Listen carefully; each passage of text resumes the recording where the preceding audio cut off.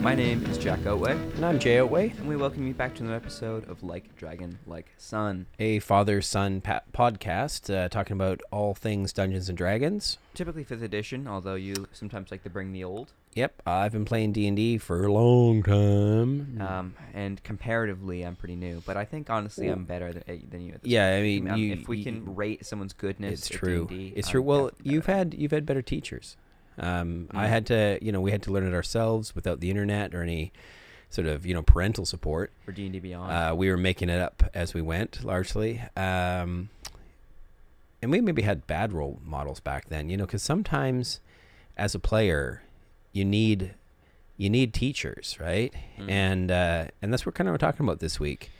What to do if you've got some new players at the table and you think, hey, what would be a really great idea? I'm going to bring an NPC in to help these players learn how to be good PCs.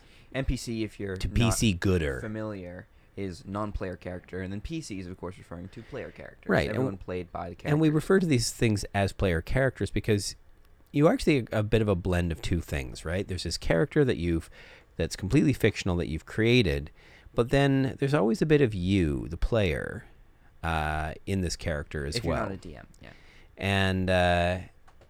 And so but then the term NPC also then refers to something that is typically named in the story that's a little bit more important.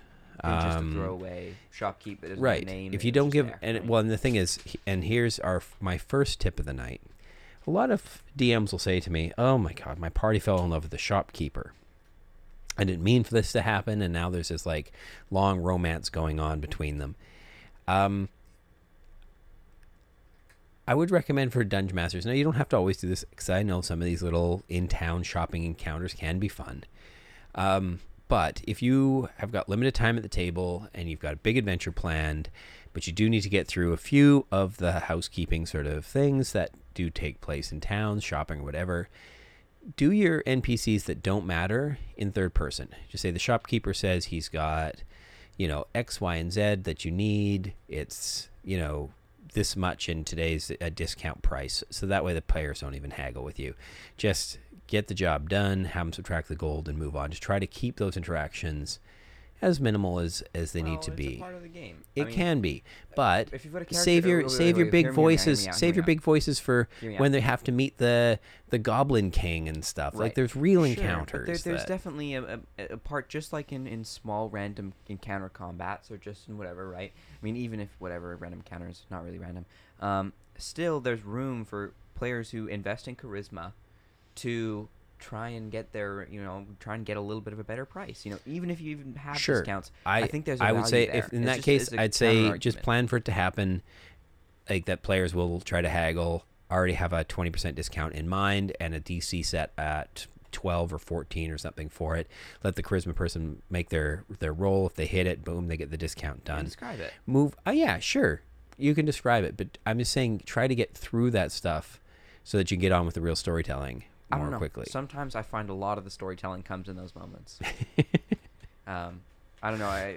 I think recently sometimes we have a Shopping tendency episode. to skip through night watches or just like whatever, or just like for certain things. And I don't really get it because it's like, why are we doing watches? Nothing happens. We're just rolling, and I know there's not going to be an encounter. Why am I making them do this? Really, if you've seen an actual play show that makes use of this kind of mechanic, you realize, oh, these are just setups for two of the characters to have a one-on-one chat with one another, separate from all the group while everyone else is asleep. And you can do 2 a night, and suddenly if you're in like traveling 3 days, you've got like 6 lore dump moments, 2 vulnerable moments between, or like, characters each night, and you're like, oh my god, Sure. this is amazing for roleplay. Yeah.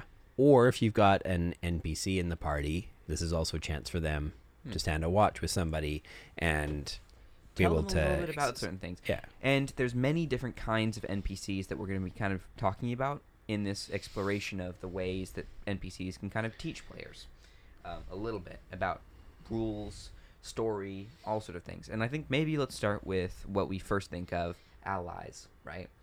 When we think of NPCs. Right, your basic NPC who shows up and somehow befriends the party and is there to help them. Yeah. Sometimes it's very obvious. You can be super on the nose with this, and like, you've got your, gruff, grizzly, lumberjacky type ranger who's just showed up and is like, I'm going to teach you the ways of the wild. Sure. And, like a literal guide through the forest is very useful often. Another thing I like to do sometimes is like already have a pre-established connection to make the immersion with the group a little bit easier. Like if one of the characters, oh, this is my brother, or oh, this is whatever, right? We can immediately trust this person. Sure. And there's already an established relationship there that makes them allied, right? Yeah. If you just want something quickly and you're not really sure how to get players to trust something, because the other option is that your players trust nobody, right? That they've been burned too many times. They no longer trust anybody. And I think, again, making a pre-established relationship is one way to deal with that. But there's also trying to appeal to, like, a common goal or something like that. But that's not what we're talking about. We're talking about, like, once the relationship is established and this is our ally and we're working with them, what can they teach us? Yeah, if your party's murder hobos and kills every NPC you throw at them, you've got a whole nother problem. You got to teach them a lesson. There's a lesson right there. Make them feel bad about killing them. There's like a little letter and like a little pocket watch with a photo of his daughter, and you're right. like, oh god. And there may be other ways to deal with this. Like, all right, so there are 4 categories that we're going to talk about. There's allies, there's rivals, there's survivors, and adversaries.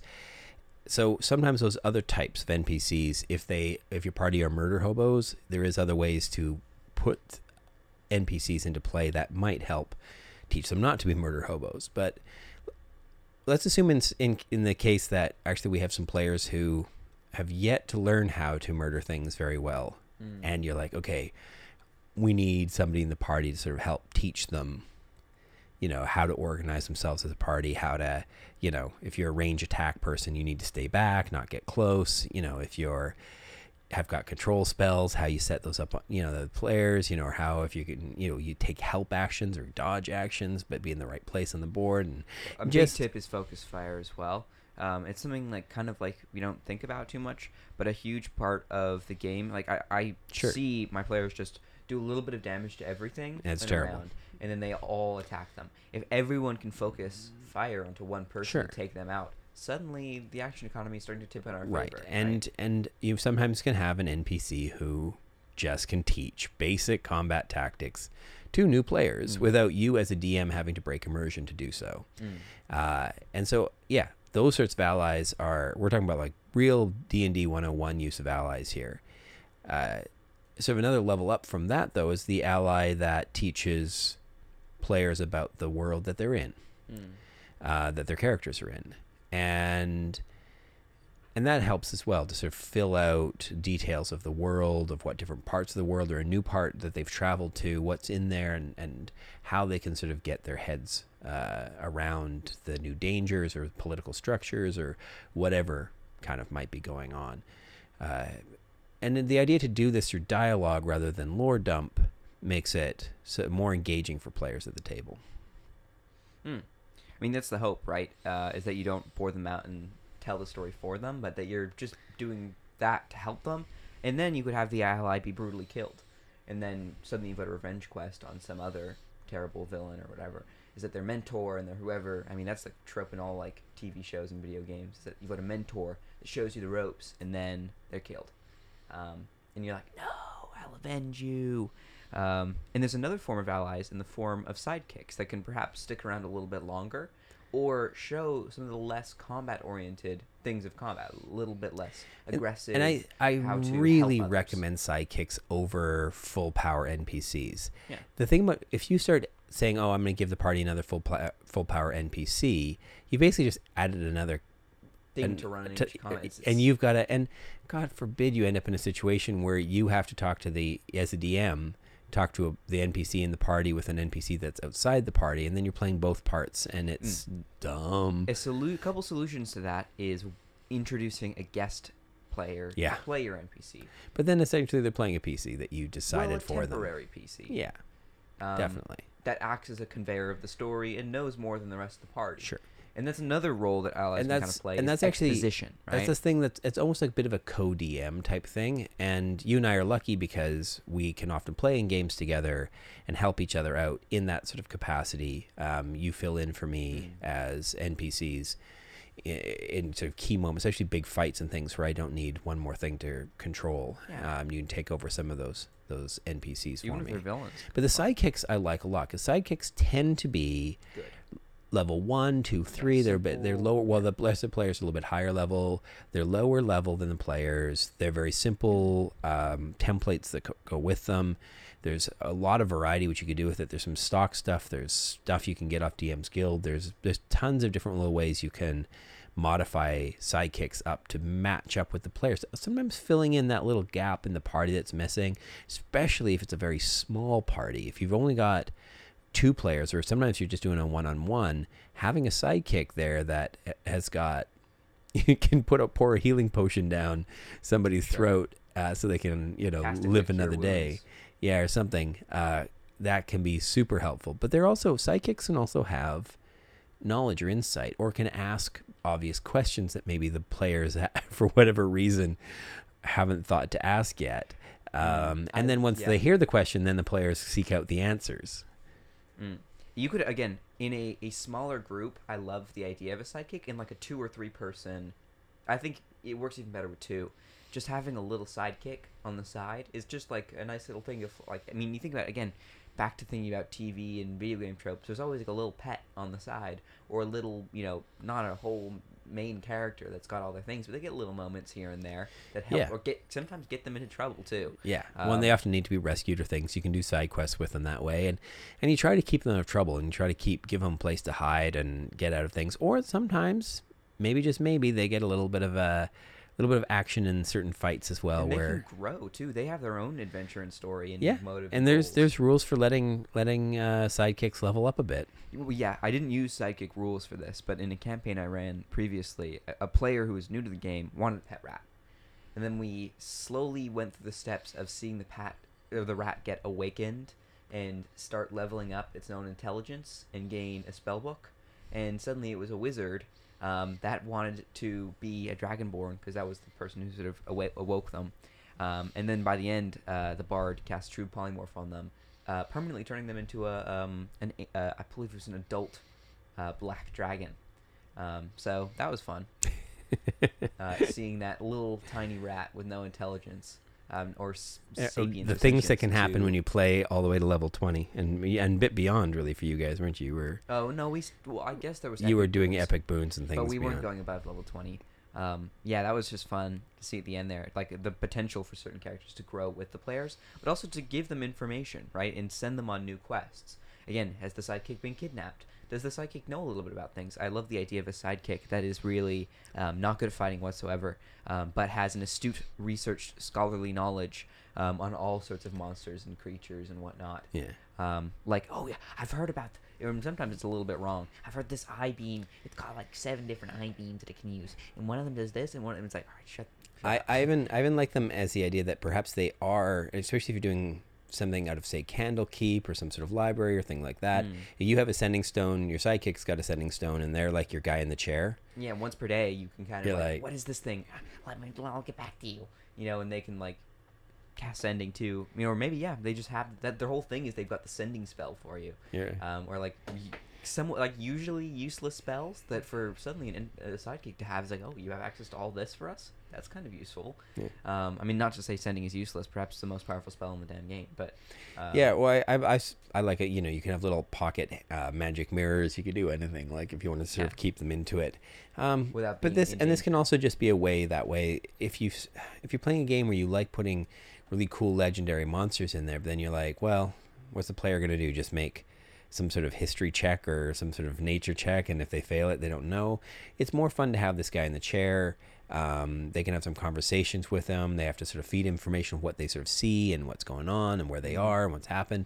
And as they give it more and more information, the DC comes down bit by bit until they like, oh, I found them in this one book, and you can then reveal to the party what, say, its vulnerability is, and the party can figure out if they've got some means to to tap into that. My favorite thing is using creatures that like typically have color to them, but in darkness, even if you got dark vision, you typically can't see in color. No. And so it's like trying to be able to describe dragon types without seeing what color the dragon is. Or any sort of like homebrew legendary creature. It's like, okay, look, the book says there's a red one and there's a blue one. It's really important to know which color it is. There's other things about them, like, I mean, you'll see a blue dragon has a big horn on the end of its nose, but most players don't know that. Yeah. You know, some dragons have gills. Most players don't know Black that. dragon's horns go backwards. I mean, or forwards, I should say. Most go like, backwards. They do like a little Yeah, ram they kind come of thing like the other almost. direction. Yeah. But most Reversed. players wouldn't be able to describe that off the bat unless you, as the DM, describe that to them. I love doing that in darkness. Is that you don't know what color it is. Yeah. Especially with dragons. And especially if you can't see its head. What if you're only seeing its tail? Yeah. Do you need to creep around and look in its eyes? Yeah, good luck with that. Have fun. Anyways, so there are some ideas of how allies can work for you. And be more than just combatants, but teachers, really, of how to combat, of how to, approach monsters. To be informants, to be helpful that way. But the real trick on these is don't let them get bigger and more powerful than the party. Don't give them the spotlight. Yeah, the spotlight is on. Yeah. Or like if they are a grizzled adventurer, be like they're on their last legs a little bit, right? You could, classic Matt Mercer. He had a guide in campaign 2 taking them across the Arctic who was in a wheelchair, who was a badass, amazing fighter in his own. I love what they did with that character, but he also, he stayed back, he hid, he got out of their way, and I mean the party was big enough as already. Like you hardly need to add another character to a 7-person party. It's, but yeah. So the next thing we have, and speaking of Matt Mercer, so Call of the Netherdeep. Yes. It's just come out, and it picks up on something that's been in a few of the books before, the idea of rivals. The adventure itself actually lays out and names a few characters that are rivals, and this is super exciting. It's a tool that I've longed to try and use or put into games. Never quite had the right setting for it or the right sort of thing. I've often loved this idea that there are these there's these NPCs and there's a group of them and they sort of mirror your party in some ways, and then you bump into them. You're often on the same quest or similar quest. Maybe they're beating you to things sometimes. Maybe they mock you. Maybe you see each other in the tavern at the end of the day and they're like making fun of how your party fell apart. It's a sort of slightly different, little bit more toxic, meaner way to motivate your party to get their poop in a scoop. But yeah, they can work in some ways as role models. If the players see their rivals working incredibly well together, all targeting one creature at a time, taking them down, using the positions, using their, working their strengths together, cooperating, clear communication, all of these things. Maybe the party goes, oh, that's how you do it. And then of course there's some fun things that rivals, things might happen if you sort of decide, okay, well that's it. I'm sick of the rivals. What happens if you decide to have a conflict with them? Yeah. In that kind of scaling, like sliding scale of hostile, indifferent, and friendly can kind of shift where they can be allies and they can be adversaries and they can play this sort of dual role while almost mirroring the own party and showing them the paths they didn't take, right? Which is the thing I kind of like about rivals is they're kind of almost a bit of a dark mirror, right? Sometimes. Or maybe a brilliant mirror that's like, oh my god, why aren't we more like them? They're so organized. What if and what if there's like super good, super nice, really charming, and your party's just a bunch of jerks? Yeah, and you just screw everything up, and it's like, we'll go to them, and they again showing people how to coordinate attacks, right? While an ally could tell you basic tips that everyone should know, each player, the rivals can be doing combo moves and working together, and you're like, oh my god, can we steal that move where you jump off my shield and attack from above? I hold the shot until you spiderweb them against the wall, and then I get my sneak attack advantage on it. Yeah, it's because they're restrained. I mean, there's so many things that your party has to work out on its own anyways. But if you're newer players, often you're still just trying to figure out your own skills. So trying to figure out how to match them with somebody else's. It's hard. So yeah, seeing a similar looking party to yours doing particular things, it's a little on the nose, but it's a show not tell. So I'm, as a DM, cool with that. I like that better. I mean, again, don't let them steal too much of the spotlight. Do moments where the recurring moments where the rival shows up. Yeah, not every episode, but not every game you play, every session, but every other or every third. Maybe even less than that. Maybe they only meet him like 3 or 4 times. Or do you just reference them? Oh yeah, Or exactly. That those guys they were here earlier. Are they? I love those guys. I got their autographs, and your party's like. Especially, I love the idea of like a bounty hunter style campaign, and this is a good time to like really be like, oh yeah, this other set of bounty hunters is way better than you guys. It's like, damn it, they always get the bounty before us. Who are these guys? And you learn more about them, and you could maybe even start working with them or become friends with them. In the end, I love the idea. Helping them achieve their goals. I love the idea of getting to some sort of major final boss scene, and either the rivals are getting their butts kicked, or you're getting their butts kicked, and you guys join forces and work together. Maybe even one of the rivals gives their lives to save one of the members of your party or something. Yeah. Hero moments that forever put you make you friends. That's good stuff, right? Yeah, I think the thing about rivals is that they're adventurers, right?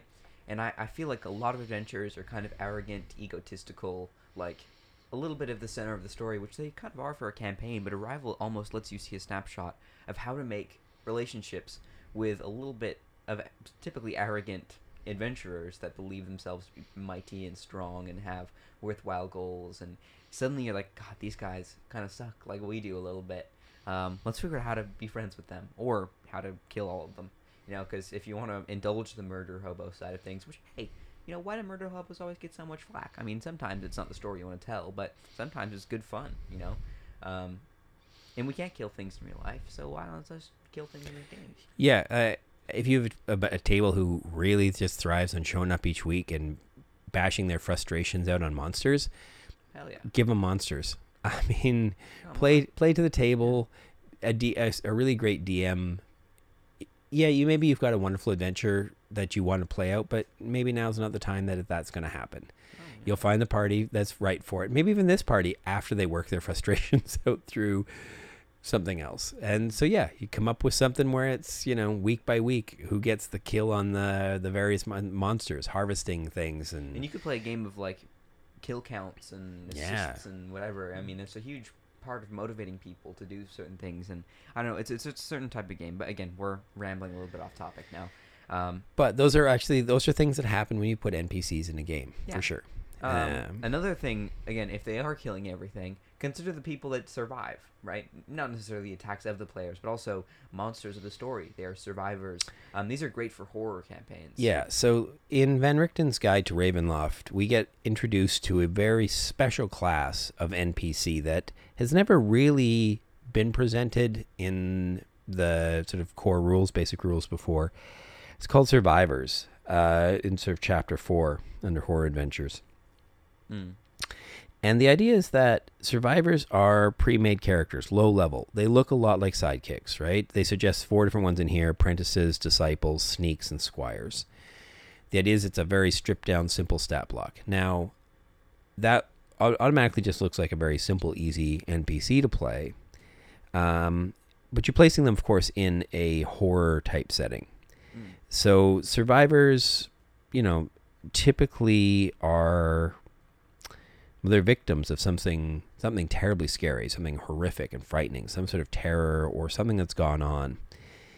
And it talks a little bit about, they can serve as a way to do cutscenes, do dreams and memories. But what makes them really powerful NPCs is that you can pause your main PC characters in place, and then you can do a side quest where you shift some of the players, all of the players, one of the players. Maybe it's a night where some of your players can't make it. You can take a couple of your players who are there, move them into the survivor character sheets. Very simple, very easy to run. And then you do, these sort of work like cutscenes or dreams. And it says here, you use survivors to provide information to players in the form of self-contained adventures. Even if it doesn't make sense for a campaign's character to be present for an event, survivors can provide players with perspective they wouldn't otherwise have. Survivors serve perhaps as the first constables on a scene during a serial killer's crime. Afterward, when the players' other characters get involved in the investigation, the players then can know some of the details. Or, get a deeper feeling or perspective for maybe, somebody who lost or was involved somehow in the horror. Like one of the NPCs at that point was actually one of these survivors that a player played. So you're like, when you meet that NPC, suddenly you have much deeper sympathy for them because you had actually played a whole game in their shoes. One thing I like to do sometimes in these kind of idea, or like this idea, I like doing cold opens to my sessions. Yeah. And the idea of outside of the players before they arrive. I mean, think of certain like setups for like, murder mysteries or things like that. There's always a little bit of a preamble with a couple characters, kind of enigmatic and mysterious, what just happened. And then throughout the session, or maybe throughout a couple adventures, we can try and reveal what this cold open was saying. Yeah. The first clue is seeing the survivor that was in the cold open. And you're like, oh my, like I just saw what your perspective was. I'm inclined to trust you, or maybe I don't trust you based on what this cold open has told me. Right. But again, metagaming aside, this is now a person of interest that gives us insight into what the story is trying to tell. I've been trying to do more of that in my, especially in the horror games, where I do cutscenes, where I do cutaways to spooky, creepy, sort of ominous things that the characters don't see, but the players do. And hence why this PC idea is really important, because we are playing with two different things sometimes. It's important for me to help inform my players so that they can inform their characters. You know what I mean? Like it's without being too meta about it. It's nice, the cutscene, if you just describe I like a the cold spooky open scene. because it gets people into it without taking us like out of the adventure. It mentions in here, the idea of survivors provide players with say a front row seat to an important historical event. It's one thing to hear about the massacre at Castle Ravenloft following Strahd's transformation into a vampire, but it's another to play it. And actually, in my game, I use an immersive, an interactive Tome of Strahd, where actually you get sucked into the story, kind of Candlekeep-esque sort of way of being drawn into his memoirs and actually being a participant at these various events. But this is a little bit different. This is like, you're actually playing not yourself in that story, but you're inside another character, a survivor from one of these things. Yeah, and they're also good teachers of how to survive the baddies, right? Yeah. Or these big threats, because they literally did go through the thick of it and now come out on the other side and can tell you a little bit about it. Just like, allies in the chair might give you some, hints on weaknesses or on strengths even of a certain monster. Survivors can kind of do the same thing. And I think it's important, though, and the rules mention this as well, if you are going to do the survivor thing and you're going to plop your characters out of their PCs into something else, that you make sure the players know how long you plan to use survivors and that they'll be playing their usual characters again soon. And I think that's quite good. But it can also be refreshing as well. So if you guys are now, say your party's leveled up, I don't know what they're at. Maybe they're at level 7 or 8 or 12, who knows.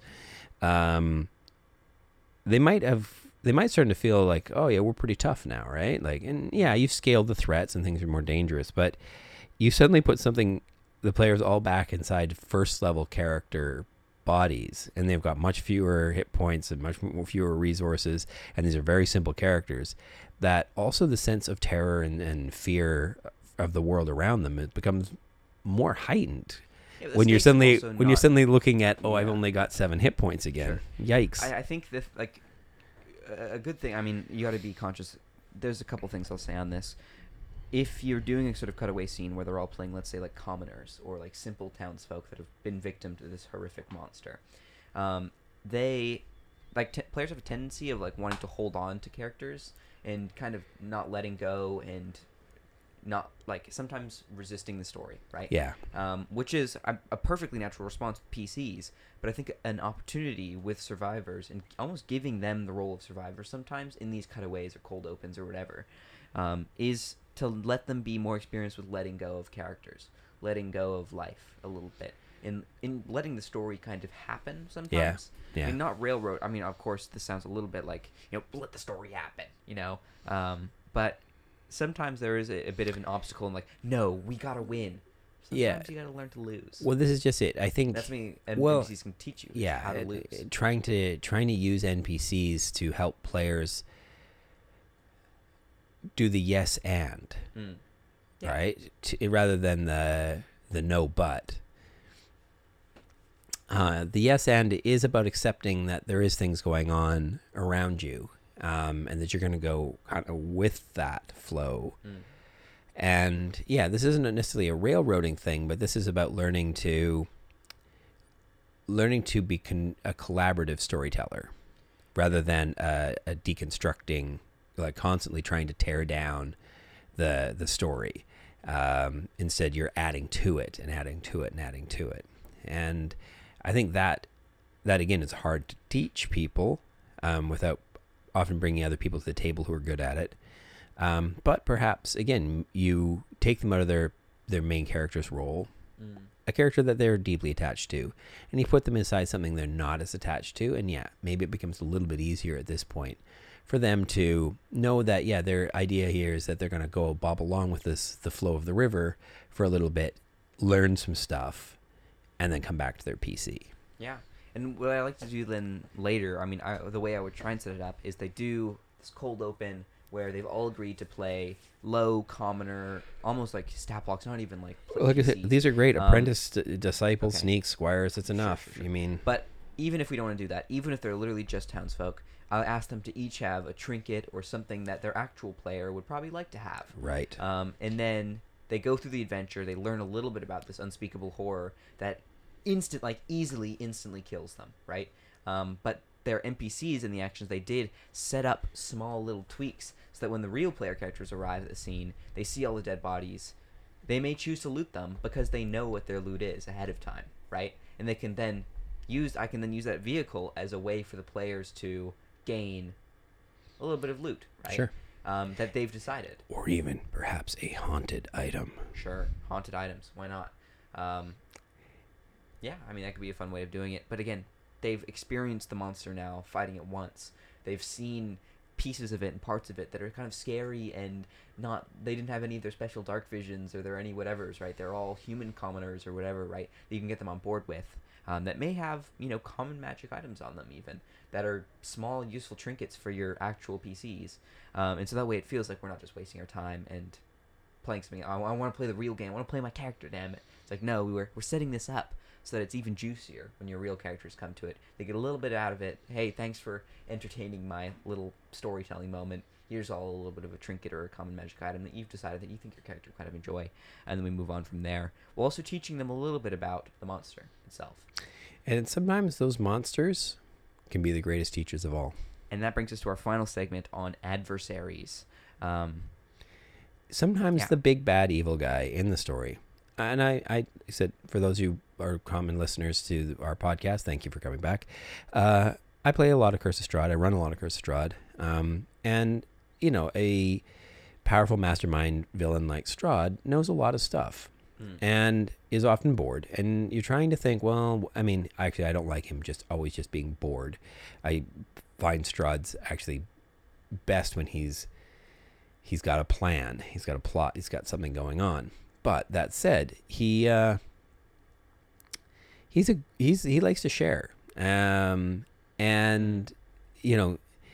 I know it's a little cliche, but it actually works great in storytelling to have your big bad evil guy holding down a party in a vulnerable position and then doing their gloaty monologue on top of it of, why what they're doing is the right thing, the path of, the righteous sort of best idea, whatever it might be that, and it's, it can be a thing that it doesn't have to just be lore dump like that. It can actually be interactive as well. The players can question them and quiz them on things. A cute way to do it is to give them a legendary action that is just exposition.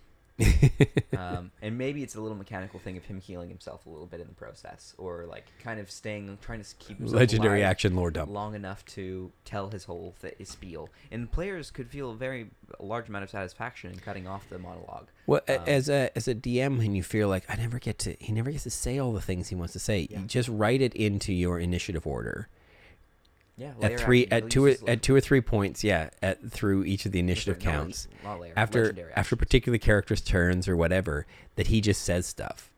And that's like, it's just like almost like he takes another turn, only just talks, and then, or maybe he's already got legendary actions where he can move and stuff as well.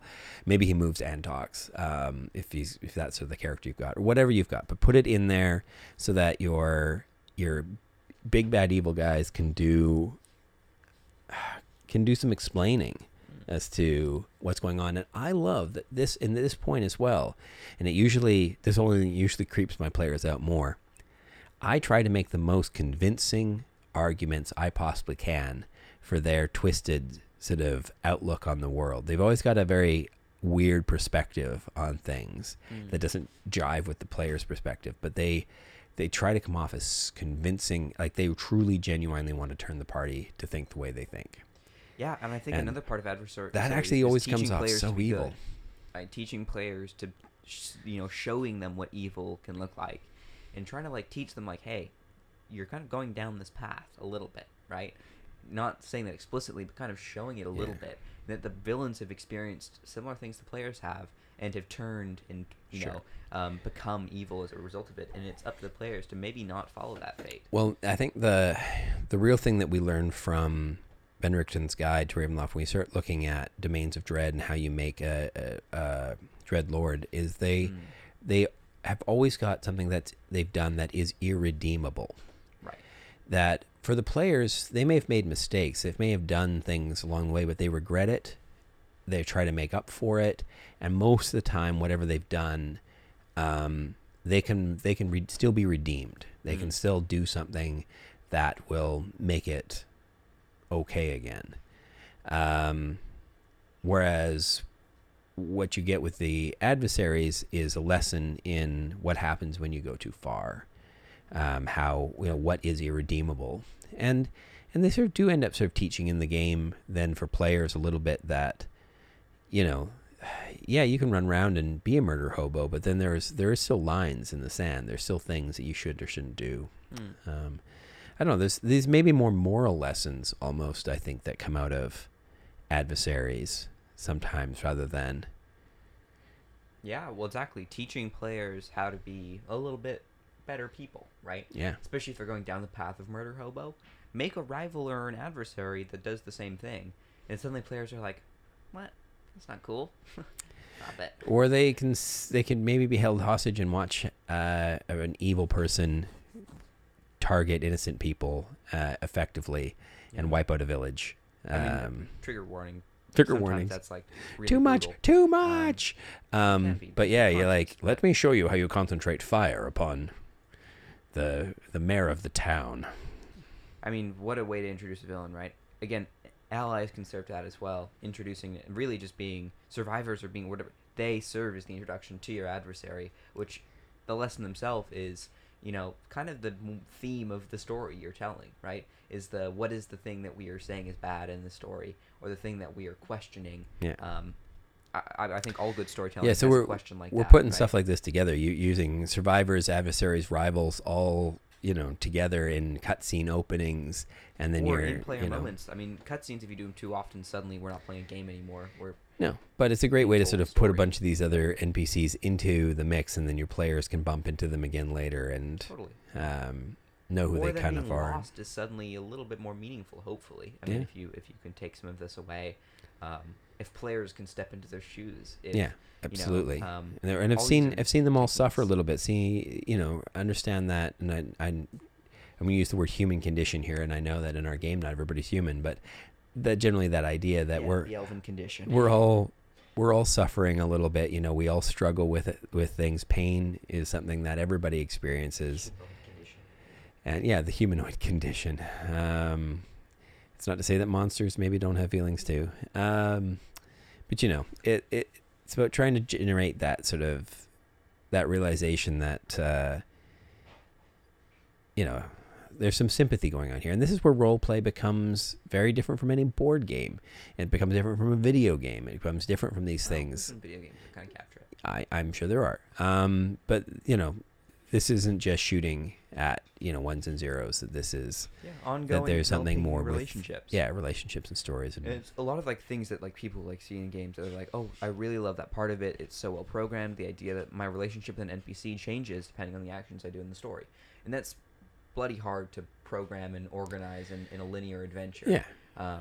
Whereas some games pull it off beautifully, but it's a damn hard thing to do. It's just how well the DM responds to changing NPCs, and really it's just keeping track of your major players and what voices to do for them. Yeah, and seeing how the players interact and thinking, okay, how did that change their relationship after a session? I'm in a communication almost getting to a point now where I'm gonna just do a little like recordings of my NPCs' voices, because sometimes if it's been several months since the last time we bumped into that NPC, I forget. Yeah, I'm like, oh man, what was that voice again? Yeah, I think that's mostly what we wanted to touch on a little bit with NPCs. Yeah. This week, I hope some of it was perhaps useful for you all out there in Radio Land who may be getting back into a little bit of gaming, and want to really flesh out the players that aren't players, right? Yeah, when figuring out how to better improve your storytelling with NPCs, and not let the NPCs get sidetracked or railroaded into something they're not supposed to be there for, like becoming the major love interest for. Well, they can. There's your fifth category right there, love interest. But I have no problem if the players in the game want to have a love interest with somebody. That's great. But if really you've brought this NPC in to show them, combat tactics, it becoming a love interest. Death becomes all much more tragic. That becomes the whole campaign now just became about the two of these people. Players for caring about an NPC I've made. Yeah, I suppose not. All right, folks, go out there, love each other, love your NPCs, care for each other, and we'll see you soon. All right, bye bye.